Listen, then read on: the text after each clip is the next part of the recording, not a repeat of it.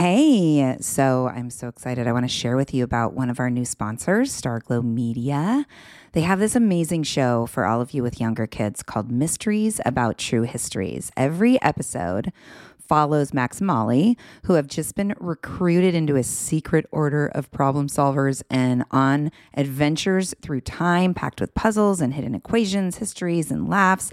You all know Alana, our co-founder at Sproutable. She listened to the show with her 7-year-old and loved it. They would pause the show and try to figure out the math problems together. Loved learning about different cultures and the histories around the world. The series explores themes like the stories behind math, critical thinking, code breaking, pattern solving, and so much more. Math is what they call it. Math is geared towards kids 6 and over, but can be enjoyed by the entire family. Episodes drop every Thursday, and they're about 15 minutes, perfect length for the car rides, mealtime, break time, bedtime. Each episode is stacked with so much laughter, and your kiddos won't even realize how much they're learning. So tune into Mysteries About True Histories, Math, with your kids. You can follow and listen on Apple Podcasts or wherever you get your pods.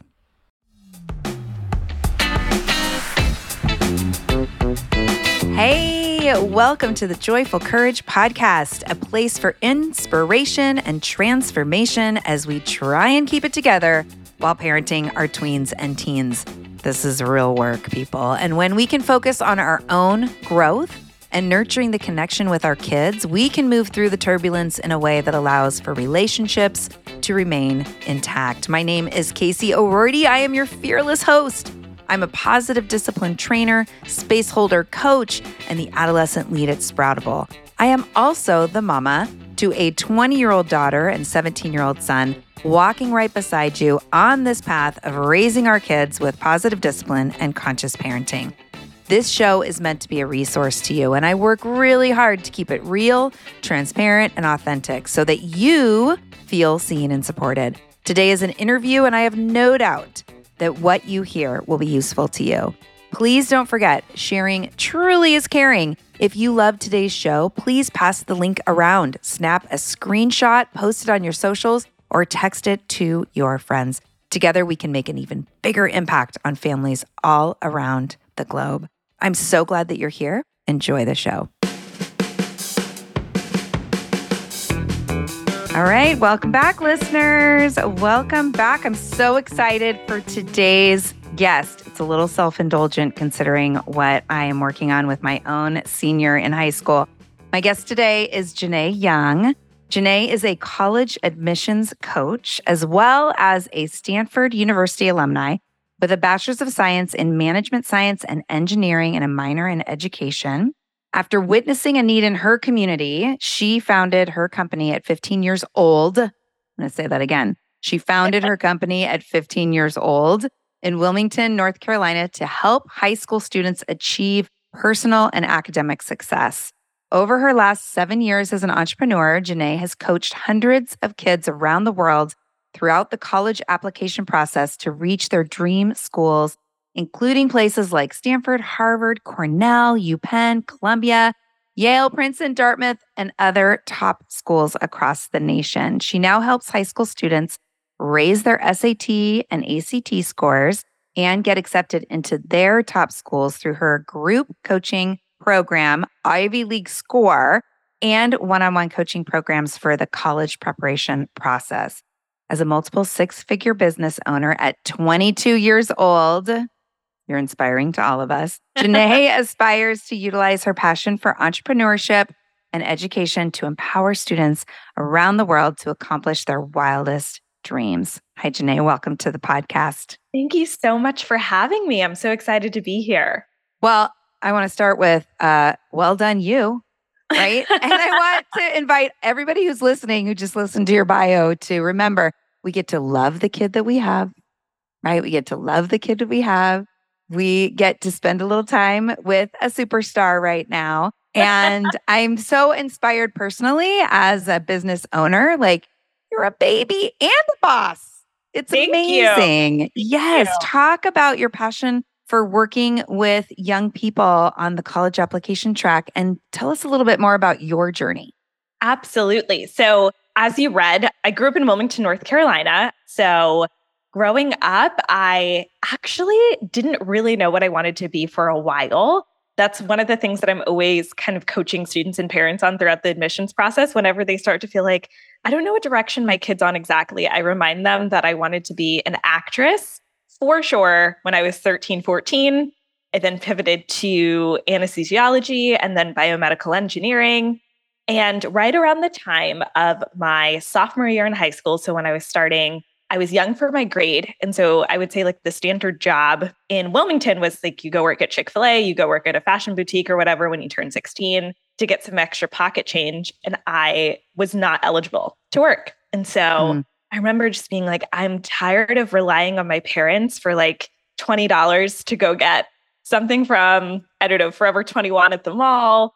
I need to start having my own cash. And so I actually started a babysitting business. My sister told me about a friend who kind of had built this babysitting clientele. And I thought it was so amazing that she had her own agency and she could make her own decisions and spend her own money. And so I started there.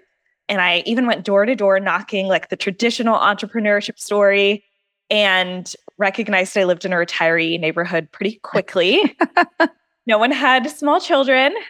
And so then I said, okay, well, I've always loved teaching. I've always kind of been the person who buzzes around the classroom and helps people with their work once I was done, and said, why don't I try tutoring?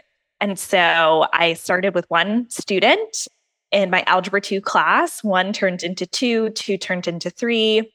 And I very quickly began to see, which is still a core value of my company today, when I was able to sit down with a student, I was able to explain it to them in a way that they could understand because I could speak their own language. I wasn't coming to them from a perspective of someone who was trying to admonish them. I could just connect with them, and that peer-to-peer education was magic.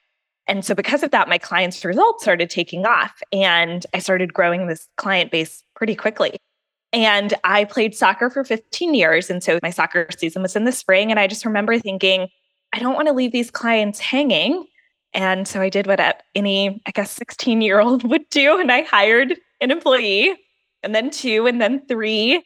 I look back and I have so much gratitude for my former self I obviously made the decisions that I did because I think I didn't know anything else to do, but how audacious she was at the time. So by the time I was 17, I was kind of running a tutoring agency K through 12 in my hometown with 10 tutors, and we focused on just tutoring in subjects. And I also had my clients that I still worked with.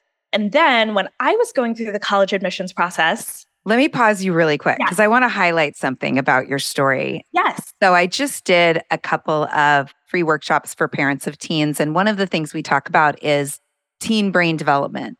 Yes. And we look at it, I like to look at it through Dan Siegel's work, Brainstorm, the Power and Purpose of the Teen Brain. He has this acronym called ESSENCE: emotional spark, social engagement, novelty seeking, and creative exploration. And in creative exploration, we talk about what you just said, like the audacity to think that at 16 years old, you could hire employees for your tutoring company that you started. Like, I love that about adolescence. I love that there can be this piece of like, why not? Why not me? Who says I can't do this? So I just wanted to highlight like that is creative exploration in action. So absolutely, carry on. Yes. And I always say I'll lay out the 4-year plan down the line later in our conversation of what a parent should be encouraging at each step of the way in a student's high school career. But sophomore year is all about that exploration. And although I didn't know it at the time, what I was doing as a sophomore was so helpful for my application by the time I got to senior year, which I can dive into in terms of strategy with different grades later on. But by the time that I was a senior, I was in the thick of it, just as probably many viewers and listeners' kids are right now, writing my essays. I had so many questions. And when I was reaching out, like I even think my mom got us on a call with a counselor, and I was asking questions, and I felt like there was no one that could really understand what it was like to go through the process in this day and age. And with COVID and social media and just all of the very specific things that Gen Zs were navigating at the time. And so when I matriculated at Stanford, I decided to niche down into college admissions to be that voice that I didn't have, to help students and have been so blessed to do so over the last 4 years. I started in test prep, which was very interesting during COVID, and then have scaled to cover the entire admissions process, ninth through 12th grade. And I now run that company full time. So I scaled it throughout my time at Stanford. And now I just have a network of students around the world that I work with every day. And that is amazing. So I run two programs, as you mentioned in your introduction, my test prep program, Ivy League score, and my one-on-one coaching program. So I'm happy to talk about all of the secrets of the trade and any questions that anyone has. God. Consider me your coach for like the next hour. Yay. Well, and I'm curious too. So where were you at school-wise? You're 22. Yeah. So when COVID, which part of your journey was COVID? I was a freshman in college. So that spring of freshman year. Spring, yes. Okay. So I was really physically at campus for 6 months, and then I was sent home. And that was really hard because, which you probably, if you study adolescence, know, like that's the independent forming phase of having your own friends and finding out how to live alone. And I was then kind of just catapulted into, I think, what we all didn't expect at the time. Right. So that's when it hit me. It's funny because I now coach students and I'll ask them the same question. I'll be like, for my current seniors, when did COVID happen for you? And they're like, oh, I was a freshman in high school. And I'm like, wait, my goodness.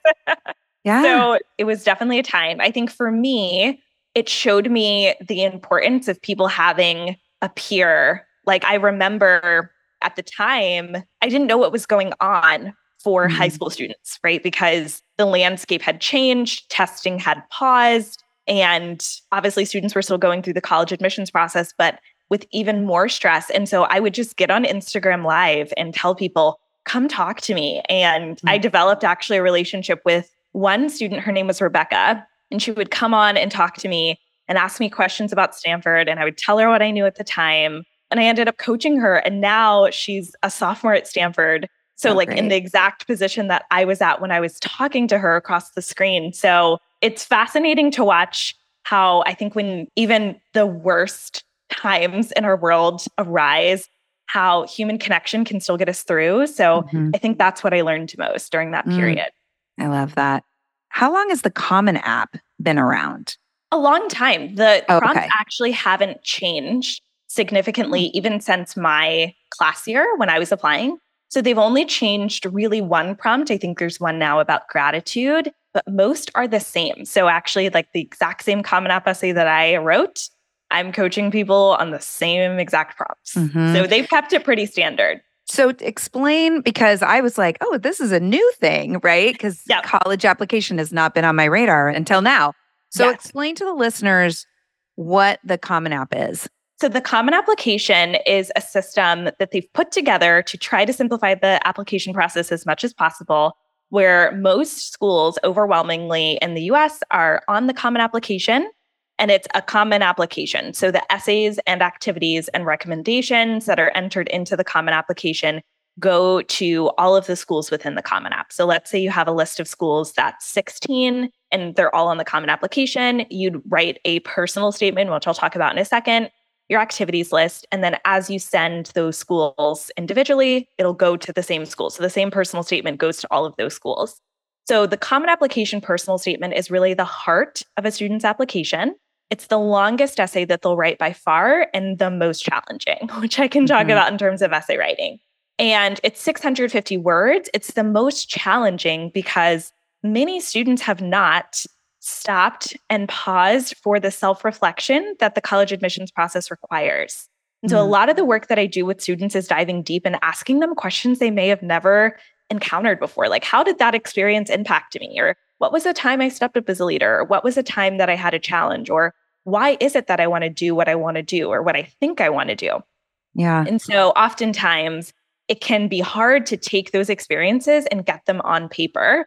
And students aren't taught the act of creative writing, which is basically writing about yourself in school. You're taught maybe how to write a research paper or how to outline an essay with standard 5 paragraphs, but not how to take an experience, diagnose it at 17, and put it into a page essay. So that is first one of the most challenging experiences. And I just want to validate any parents who are like, my kid has been procrastinating on writing this essay for 3 to 4 weeks. That's completely normal. There are ways, obviously, to get it done. Like I always say with my clients, we get their Common App done in 7 to 10 days, no drama, because I know their brains. I know why they're procrastinating, but that's the Common App. And then in addition to the essay, there's an activities list that has 10 activities. It's kind of like your version of a resume for college admissions, but schools are very concise. And so students actually only have 150 characters to describe their activities.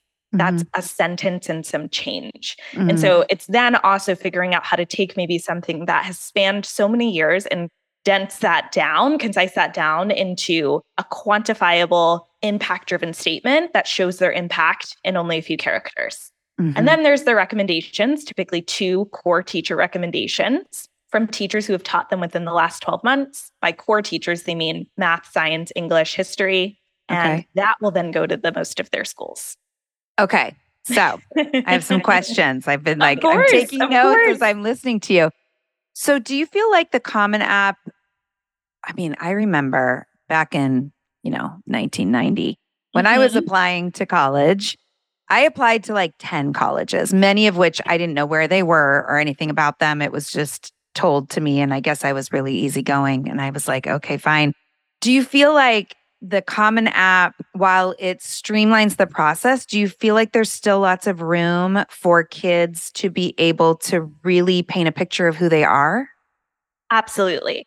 So with the Common Application, there's 7 prompts that you can choose. And so what I like to do in terms of essay writing with my students actually is, because in addition to the Common Application, the personal statement, for most schools, especially competitive schools, you then have an additional set of supplemental essays that each school will require. So let's say that if you're applying to one school, they require 2 additional essays of 300 words each. One about why you want to attend that school in particular, and then maybe one about what you feel like you would contribute to the community. All of a sudden, we have maybe 15 to 20 supplemental essays that a student's writing over the course of application season with a list of 10 schools. And so it's really important that they not only know how to convey their strengths, but also how to repurpose those essays so they're not writing 20 to 30 essays, but instead they can write 10 good ones. So I take my students through an exercise called Core Stories, which is basically where we figure out all of the things that make them into who they are.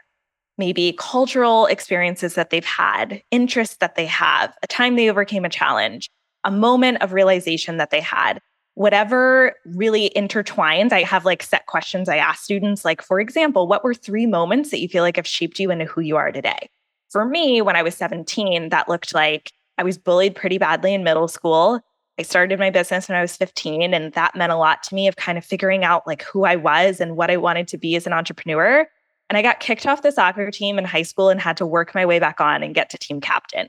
So I was really proud of those 3 moments, right? So then you could take those as core stories and say, okay, this is then going to fit a challenge supplemental essay. This is then going to fit a intellectual curiosity essay talking about why it is that I want to study what I want to study and how I've done that outside of the classroom. And then this core story will work as my personal statement, something that I'll elaborate on further and will be the center of my application. And so then very quickly, when a student has their core stories, they never question what to write, because it's then just picking almost like from a platter of stories that they can use and strategically repurpose with supplemental essays in their application. And then they have really clear application themes as well, so that they can come across with a clear application story, which is an essential if you want to stand out in the admissions process. So I always say students can be as creative as they like, and their application is supposed to convey who they are. It's not supposed to be some mechanical resume of their academics and their activities. It's supposed to include the most personal aspects of them. My application is Stanford. Stanford's notorious for their supplemental essays. They have around 7.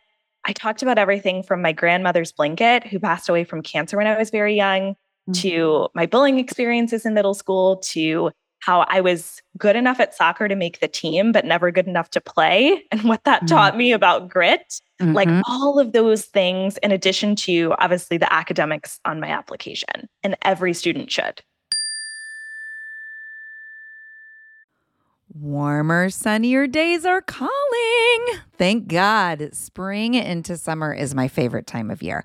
After turning 50 last September, I've been really working on my physical health and well-being and can honestly say that I am feeling better in my body than I have felt in a very long time. Yes, credit goes to movement and working out, but even more credit goes to how I'm feeding my body. That's why I love Factor. I fuel up with Factor's no prep, no mess meals, 35 different meal choices, and more than 60 add-ons to choose from every week. I always have a new flavor to explore. It's amazing. You can crush your wellness goals this May, keep time in the kitchen to a minimum, and enjoy effortless support for the lifestyle you want to be living with dietitian-approved meals and ingredients you can trust from Factor.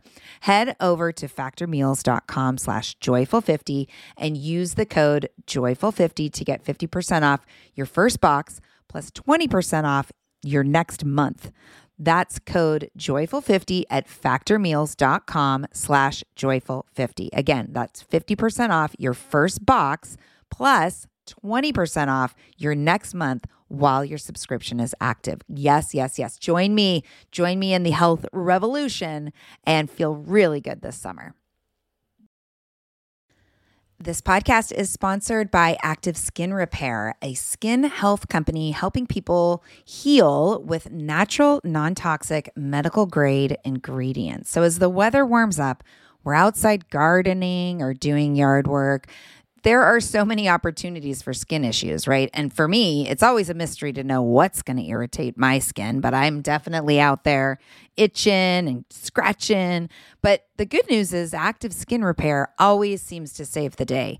Active Skin Repair can be used to treat a wide range of skin issues, including cuts, scrapes, burns, sunburns, rashes, and other types of skin damage. It's also safe and non-toxic, making it suitable for use on all skin types, all parts of the body, and even on rosacea, eczema, and acne-prone skin. Here's what I want you to do. Visit activeskinrepair.com to learn more about Active Skin Repair and get 20% off your order when you use code JOYFUL. Again, that's www.activeskinrepair.com. Find out more about the product and get 20% off your order when you use the code JOYFUL. My head is spinning right now, Janae. And listeners, are we all having the same experience where we're thinking to ourselves, I got to get my kid to listen to this podcast? Because that's what I'm thinking right now.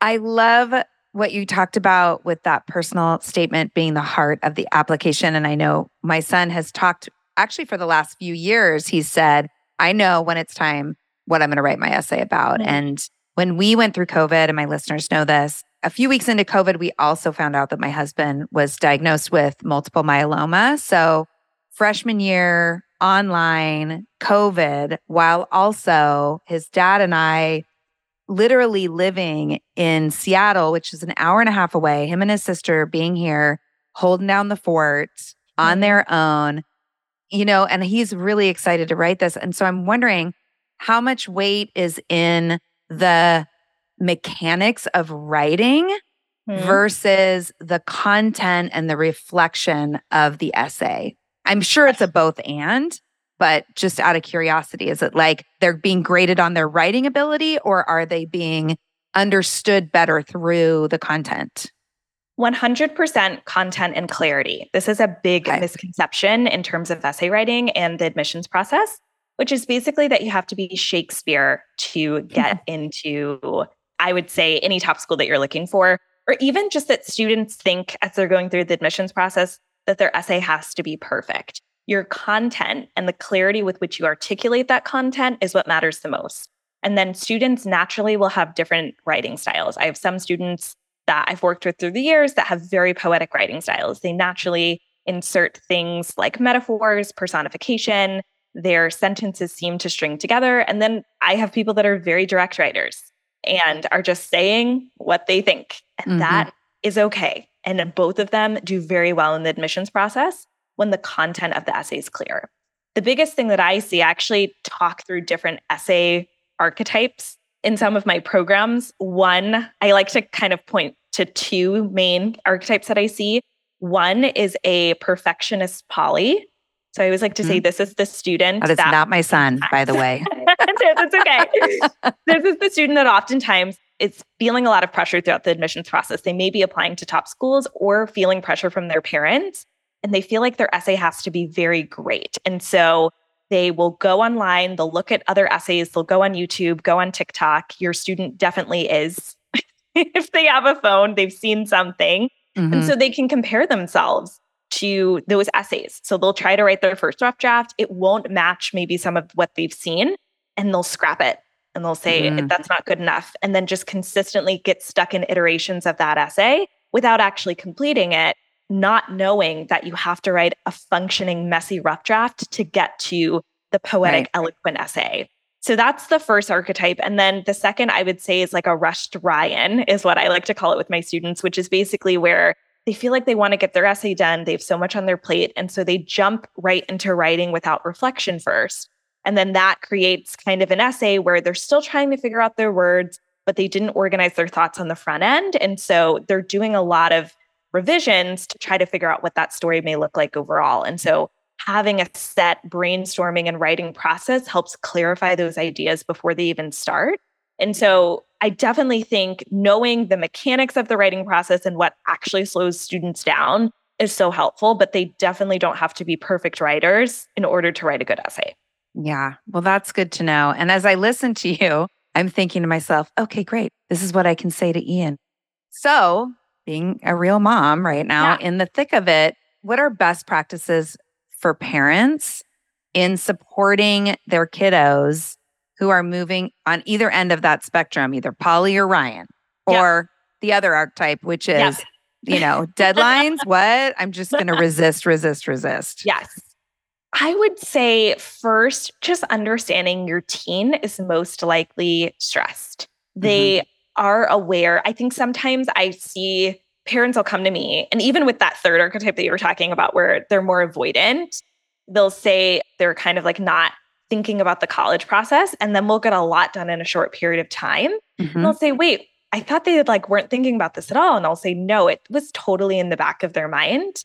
Oftentimes teens just don't know how to process or get started on something that feels so large and important as applying to college. Oftentimes they feel like, I was a sophomore, as a junior, now I'm a senior. That has weight, that has implications. And so I've seen people can procrastinate, people can be very, very detail oriented. And I think stress manifests in teens differently. So I think it's just first being their number one advocate and their number one supporter. I see a lot of times students feel like they have to have something traumatic or super extraordinary about them in their application. Otherwise, they're not going to stand out. And I think I always tell students there is no other student on the planet like you. Actually, there's no one that's had the same experience as you, the same stories as you, the same challenges as you, the same, life stories that have made you into who you are today. And so I think reminding them of that, they're not just another person. They are unique within their own right. They have value within their own right. And they don't have to feel like they have to be someone that they're not in order to get into maybe the schools that they want. So I would say first, just kind of being that safe space for them, because a lot of times the in-school conversations will be very comparison oriented, of students maybe talking about, I've done this and I've done that, and they may start to feel behind.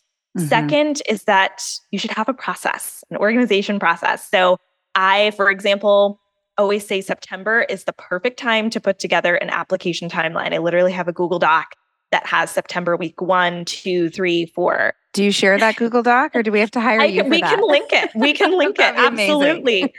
I need that. That says, okay, when do we actually need to be writing these schools by? For a lot of teens, it's just a matter of, if you are applying to a list of 15 schools, right? That's an entire project management system.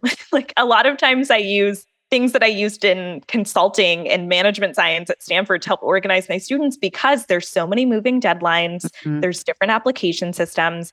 And so it can just be helpful to get organized once you've addressed comforting your teen on the front end of knowing, okay, here's what we need to do week by week from now all the way until December 31st. I encourage students to have a writing routine. So set times that they're writing and editing every single week. It can be an hour. I teach a concept called speed writing, where students are able to get like 2 to 3 supplemental essays done in 60 minutes. So it doesn't have to be a lot of time.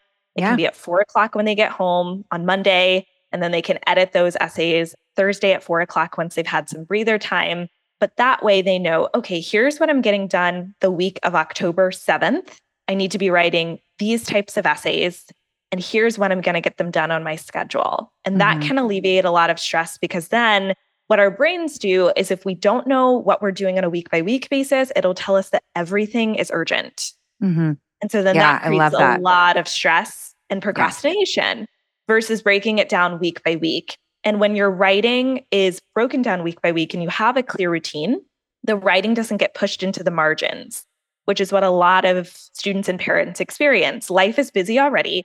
You already have a cycle. And so when you don't create intentional time for the application process, the work of the application process gets pushed to Christmas break, Thanksgiving break, and weekends. Yes. Yeah. And I want to mention here, because I know that there's people listening and I have clients, and we've been in this conversation around that third archetype, which is, they're not meeting the deadlines. They're not doing what they're supposed to be doing. And I just want to speak directly to those parents right now and say, this application process is theirs, not yours. Yeah. Right? And the natural consequence of resistance, and usually they're resisting because you're on their back. Yeah. And they're tired of it and they want to show you, actually, I'm in charge of this situation, so I'm not going to do anything.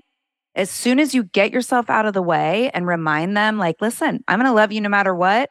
You know the deadlines. You get to create your own experience here, and I'm willing to stand by and be supportive of you. That is what those kids need. Also, I love that you're talking about organizational tools, because 100% more and more there seem to be kids with either executive functioning challenges or ADHD or fill in the blank. So we also get to be compassionate around the gaps, right? And again, I'm speaking directly to the parents, like, be compassionate around those gaps and quit thinking it's just your kid being lazy or a pain in the ass or not caring, because they do. And if they're resisting, it's either you're in the way and creating a dynamic that isn't useful, or they don't have the tools or skills to be able to hold the organizational situation that has been created for them. So where can you scaffold? Right? Yes, 100%. And I always say, in terms of the organization I'm talking about, have them put it in their phone. Yes. Like, have them put it in with their alerts. With alerts, with their text reminders. Yeah. And that was actually the third point I was going to make. First is comforting, being your teen's advocate. Second is helping them get organized. And third is letting the process be their own. I see a lot of parents try to micromanage, and I've seen it kind of happen where there will be students who are resistant and then will, put off deadlines. And then there's also sometimes students who will follow, but they are experiencing an incredible amount of pressure as they're going throughout the application process, because they are consistently feeling like there's someone overseeing everything and reminding them of deadlines. And that can then create a very heightened amount of anxiety as they're moving through application season. And so I always say the value of the application process will come in the lessons that your teen needs to learn in particular. And so it's okay if they miss a deadline. It's okay if they are learning to manage their time through not managing it at first. Right? Like, that's naturally part of them growing up. And I think that the gap between them concluding junior year and going onto a college campus as an adult is the college application process. Right? But spring of senior year, they're partying, there's prom, there's graduation, it's a fun time. It's that fall where they're learning a lot of life lessons. And so it's a disservice to not let them learn them, because they're going to need them long-term in college. And so many times there's students where they will be working last minute towards a deadline. And I have to say, I'm here to support you, but also, like, they're not going to make that mistake again, right? They're going to feel what it feels like. Or they might make it a couple more times. They might make it a couple more times. But it's not fun to write at midnight, right? But you only learn that when you're writing at midnight. And if it's helpful also, I just want to clarify. I think at the beginning you said, like, I think sometimes parents will hear of me and what I've done and think that I did not give my parents like any stress in my Right. You're just application perfect, cycle. Janae. You're the perfect Not child. You the never did case. anything wrong, right? Like you were Not super the case. easy. I made all the same mistakes. Like Yeah. I put it off at first and procrastinated. That's why I'm able to understand what's going on in a teen's brain. And so Mhm. that's also just part of the process, even for students who are going to do phenomenal. I just Yeah. want to offer that's just part of them growing up. And Yeah. so those lessons are going to be so valuable for them. Yeah. And it might be the lesson of a big missed deadline, Mhm. right? Everybody gets to go to college, right? There is Yes. opportunities for higher ed for every single person, right? There are pathways to get there, parents. I know that we want all the doors to be open and we want every possible opportunity for our kids. And again, like I'm listening to you say, which I think is so, so valuable, which is why I want to say it again. This is their journey and the opportunity for growth and reflection and pivot and learning happens when they're in the struggle and when they make those mistakes and they can Yes. feel the actual natural consequences of that. So I'm here for that too. Yes. Yes. Okay. So I want to ask you, you said something about 10 activities. There's 10 Yes. activities. What does that mean? Yes. My kid So does not have 10 activities. that's okay. So the activities list has 10 spaces for Oh, students got it. to insert their activities.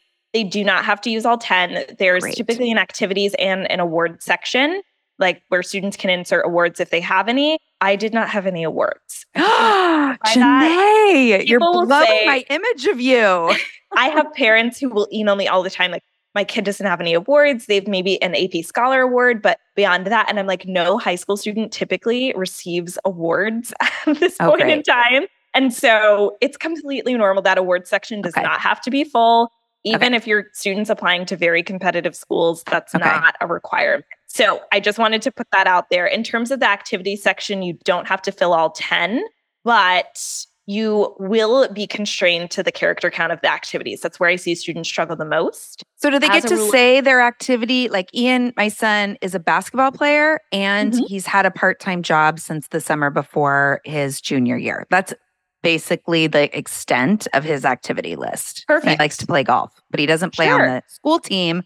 So it does Sure. the characters like basketball and then they can blah, blah, blah, blah, blah. This is what I learned, or this is Yes. so they get to We kind can of actually, we'll use a direct example from your son. We can okay. do it together. So typically you'd first list out that organization name. There's a space on the activities list for the organization name. So that's where you would put maybe, for example, the name of the basketball team and the school. And then there's a space for a position title. So if, for example, if they are team captain or play a significant part in the team, that's where you would insert that. You can also just put general member or general player or their position. That's typically what you would do for a sports team.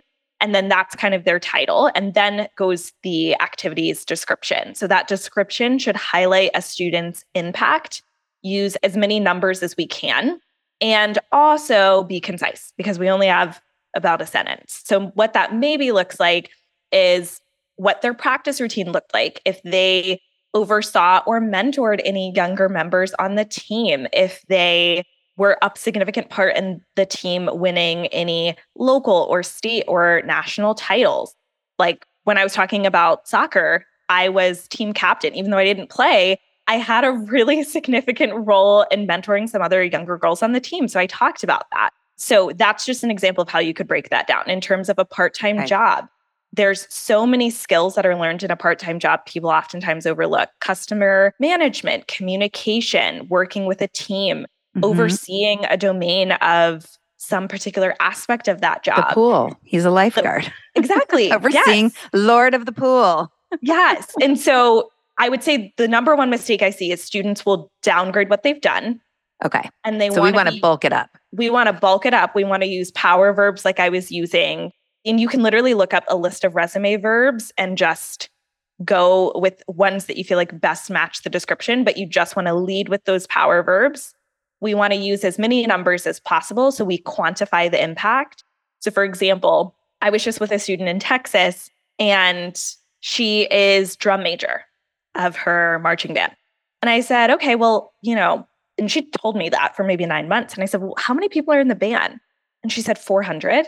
And I said, wait, you oversee 400 people? That's very important. I wouldn't know that because my marching band at my high school was 50 people. Right. So you want to give the admissions officer context of what that impact actually looks like. And there is a specific portion in the activities list where they will ask for hours a week and weeks a year. So their time investment doesn't have to be listed in that 150 characters, but they do want to own and brag a little bit about what it is that they've done and all that they've accomplished in that activity. And last thing I want to say on that, in addition to your traditional extracurriculars like sports clubs, jobs, there are also other things that can be listed. For example, taking care of a sibling, taking care of a parent. Any way that a student spends their time outside of school would be factored into there. Summer experiences can also be factored in. So all of those count as activities as well. Okay. Amazing.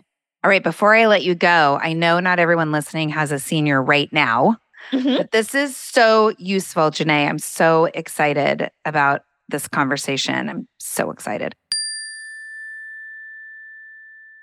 Hello, you sentient ball of stardust.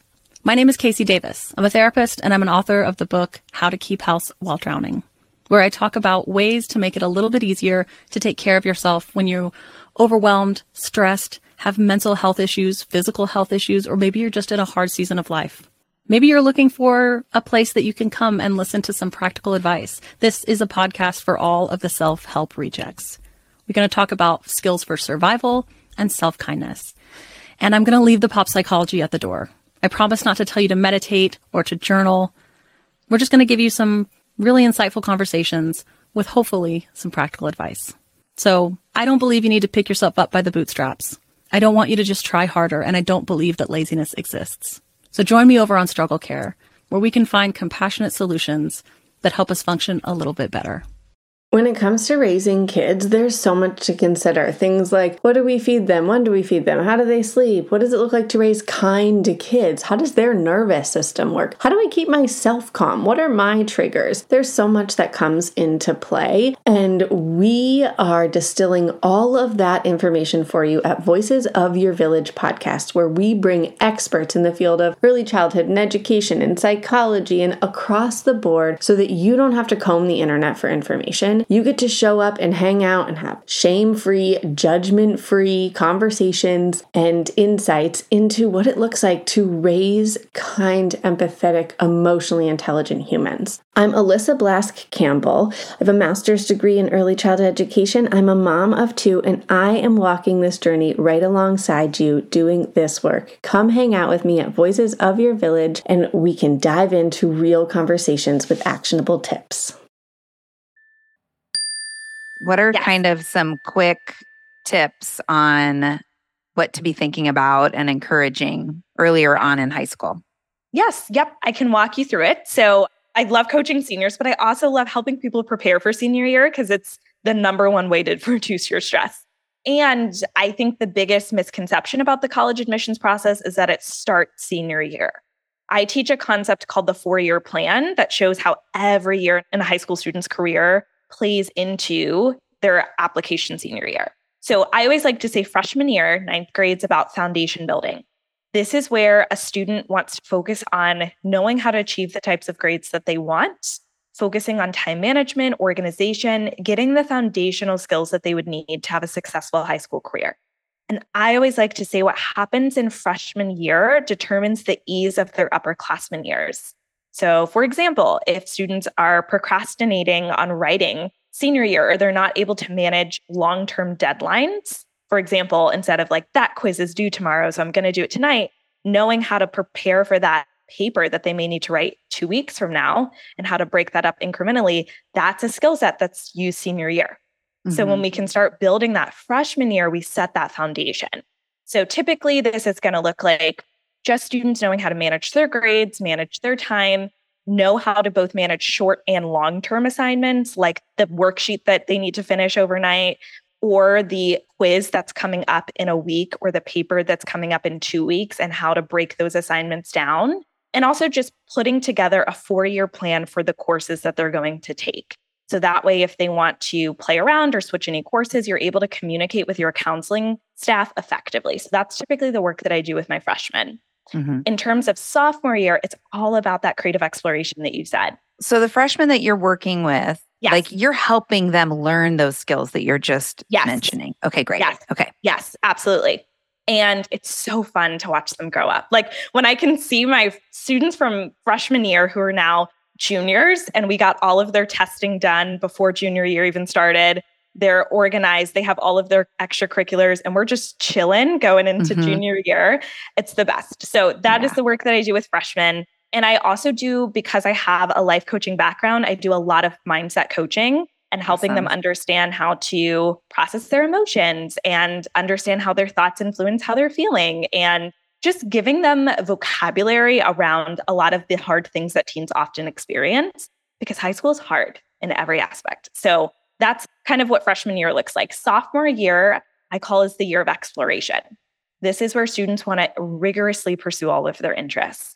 And from a parental perspective, you want to give them freedom to do that.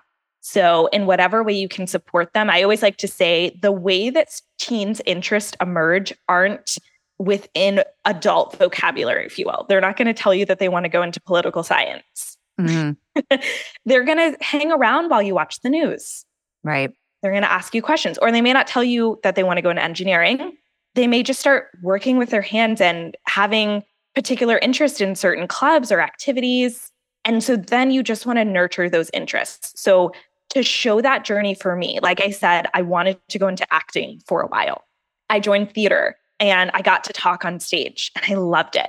And then I said, this may not have the long-term work life that I'm looking for, right? I'd have to be really, really good if I want to be successful. And so we're going to try something else. So then I pivoted into medicine. And with medicine, I figured out still didn't have the work life that I imagined for myself in maybe my 30s or my 40s, but I only got there from rigorously pursuing that interest. I started a club at my school in medicine, and I also went to some camps so I could actually talk to doctors and see what it was like. And that's when I got my questions answered. Like, you're in school for a long time. Maybe that's not exactly what I want to do. But I took what it is that I did like about medicine, which was helping people. So by the time I then got to entrepreneurship, I could say, okay, I liked talking, I liked being able to present, and I liked helping people. Maybe I'm able to use those skill sets in this career path. Yeah. But I wouldn't have been able to get there if I hadn't had that exploration phase. And then, of course, that's how I started my business, and it was a good fit. So sophomore year is all about pursuing those interests to the extent with which you can. And I would say figuring out if something isn't a good fit is just as valuable as figuring out if it is. Mm-hmm. So that's what we focus on in sophomore year. I help students do that through extracurricular development, both in and out of school. With all of my students, we actually put together an impact-driven initiative in their community that helps them get clearer on what it is that they want to do and create and help a particular group of people that they want to help. So that can be everything from like a sustainable fashion business to putting together a AI voting system to whatever a student personally feels would be helpful for their community in their area of interest. I have a student who's doing like a mental health support group at his high school for young men because he recognized that young men often don't have support spaces. I have another student who's doing genetic research. I had a student who did research in gender economics on the gender wage gap with a professor in NYU. So like there's so many different things your teen can do, but we just want to do it in their area of interest to get them better clarity. So that's what sophomore and junior year look like in terms of extracurriculars. And then let me pause you right there because I want everyone who's listening to calm down. Calm down your panic if you've got kids that don't want to get off their phone and don't want to get out of their bed. Okay. This is like, I love this picture that you're painting. And like I say with other things, this is a direction to point the compass, right? Yes. And as parents, we get to nurture, we get to offer, we get to invite. And it really is going to be up to our individual kids to step in. And if you want your kids to step in and they're not and they're resistant, you all know where I'm going to go with this. Like, take a look at relationship, take a look at the dynamics, look under the surface of the iceberg, figure out what's going on, because it is developmentally appropriate for there to be a spark of curiosity. right? Yes. And if there's not a spark of curiosity, parents, then that's something to not be pissed about, right? Not just see it as a character flaw, but instead get really curious around what's happening under the surface for your kiddo that's getting in the way of this development. So I just wanted to Yes. No, say that. absolutely. And just so I can elaborate on that, I think a lot of people think extracurricular development has to be something that is ultra phenomenal and requires a lot of time on behalf of your teen and also requires just relentless ambition from them. And that's oftentimes not true. They can do something that's very impactful in only 2 to 3 hours a week. So let's just take the sustainable fashion business, for example. The way that ended up developing with my student that I was working with, who was a sophomore, was that she would sell clothes on Depop. Do you know? It's like Yep. it's like a fashion website where I'm you cool. can I know what resell. that Yeah. is. Yeah, I didn't. I have a So that's 20-year-old why- daughter too. So yeah. So that's why I was like, if anyone knows what this site is, great. Because I had no clue. But I would ask her, I'd say, what do you do for fun? She said, oh, well, I sell clothes on Depop. And then I said, okay, well, what is it that you want to study? And she said she wanted to go into business. And I said, well, what if we thought about ways that we could, accelerate that a little bit? Like, let's get you some entrepreneurial skills if that's what you want. And so I said, what would we need to do to have you selling those clothes on Depop or to create your own brand? And she said, well, at Salvation Army, there's clothes that basically they put out and they're going to take to the dumpster if no one takes them. And so I'll typically go in there and I'll get some clothes. And I said, okay, great. Why don't we take that? And that can be some of the inputs that you're using. You can then use those and repurpose them for developing your sustainable fashion brand. And let's just start there. Let's just get serious about it. Let's actually start looking at how much money you're making a month. And she was making like $400 a month. And I was like, that's a business, girl. Yeah. Like that's amazing. something that we can. So I then showed her how to actually track the stats of how much she was selling, how to figure out how to plan for her business model. And then I said, what if we did a nonprofit wing where you partnered with nonprofits in your area to actually go through and pre-select clothes for a particular target audience? For example, if you wanted to help people who do not have the same resources have clothes for interviews. Or if you wanted to, have a women's fashion line where you take the clothes, you repurpose them and then donate them and just partner with nonprofits to do that and see what they need and go out there. And she said, okay, yeah, why don't I do that? And so then she got an internship with a nonprofit and started creating what is now a professional wear kind of line that she donates to nonprofits across Oakland. And she still is on her phone all the time. She's still a teenager. She's still a teenager. And so I just wanted to emphasize that. And the other thing I typically recommend in sophomore year that just a lot of parents don't know that I wanted to clarify, if your student decides that they do want to take the SAT and the SAT and ACT only cover up to Algebra 2. So whenever your student finishes Algebra 2 is actually the best time for them to start testing, instead of later on, maybe when they're in something like pre-calculus or statistics, because then what they're learning in the classroom won't be relevant. So any testing that we can clear out of the way sophomore year is best, and also preparing them for any accelerated courses they'll take as a junior and a senior. Junior year is about kind of building a niche area of interest, if you will, doubling down on some of the extracurriculars that they're doing, continuing that exploration and really accelerating into leadership positions where there are opportunities in school and out of school. And then senior year is where we tie it together with a bow.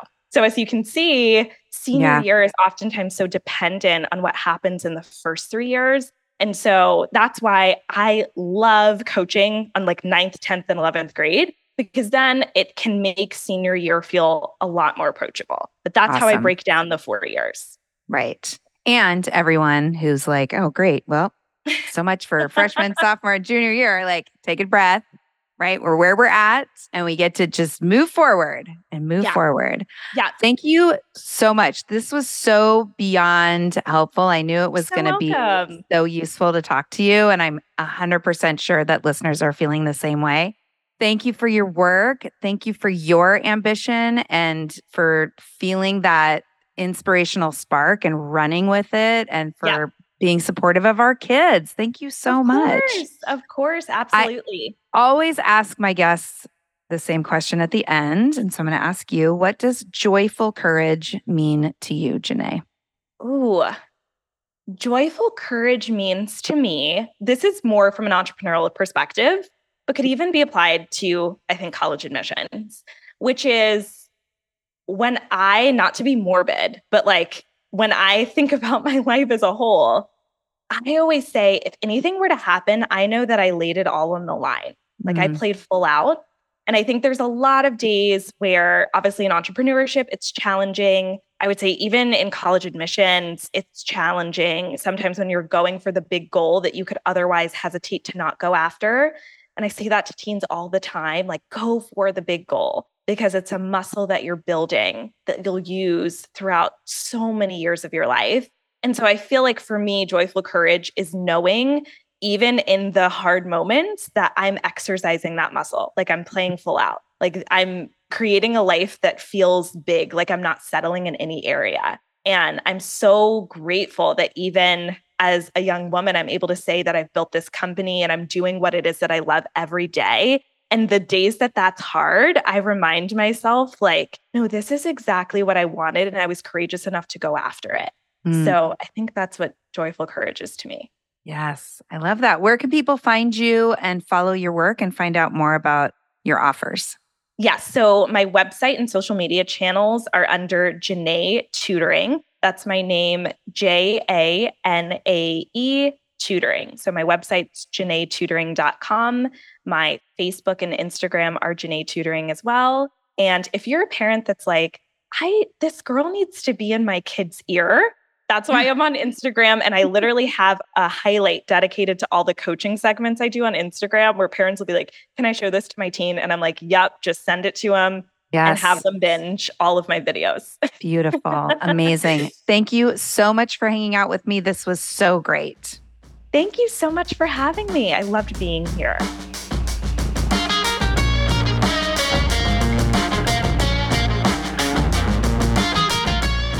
Thank you so much for listening in today. Thank you to my Sproutable partners, as well as Chris Mann and the team at Podshaper for all the support with getting this show out there and making it sound good. Check out our offers for parents with kids of all ages and sign up for our newsletter to stay connected at besproutable.com. Tune back in later this week for our Thursday show, and I'll be back with another interview next Monday. Peace.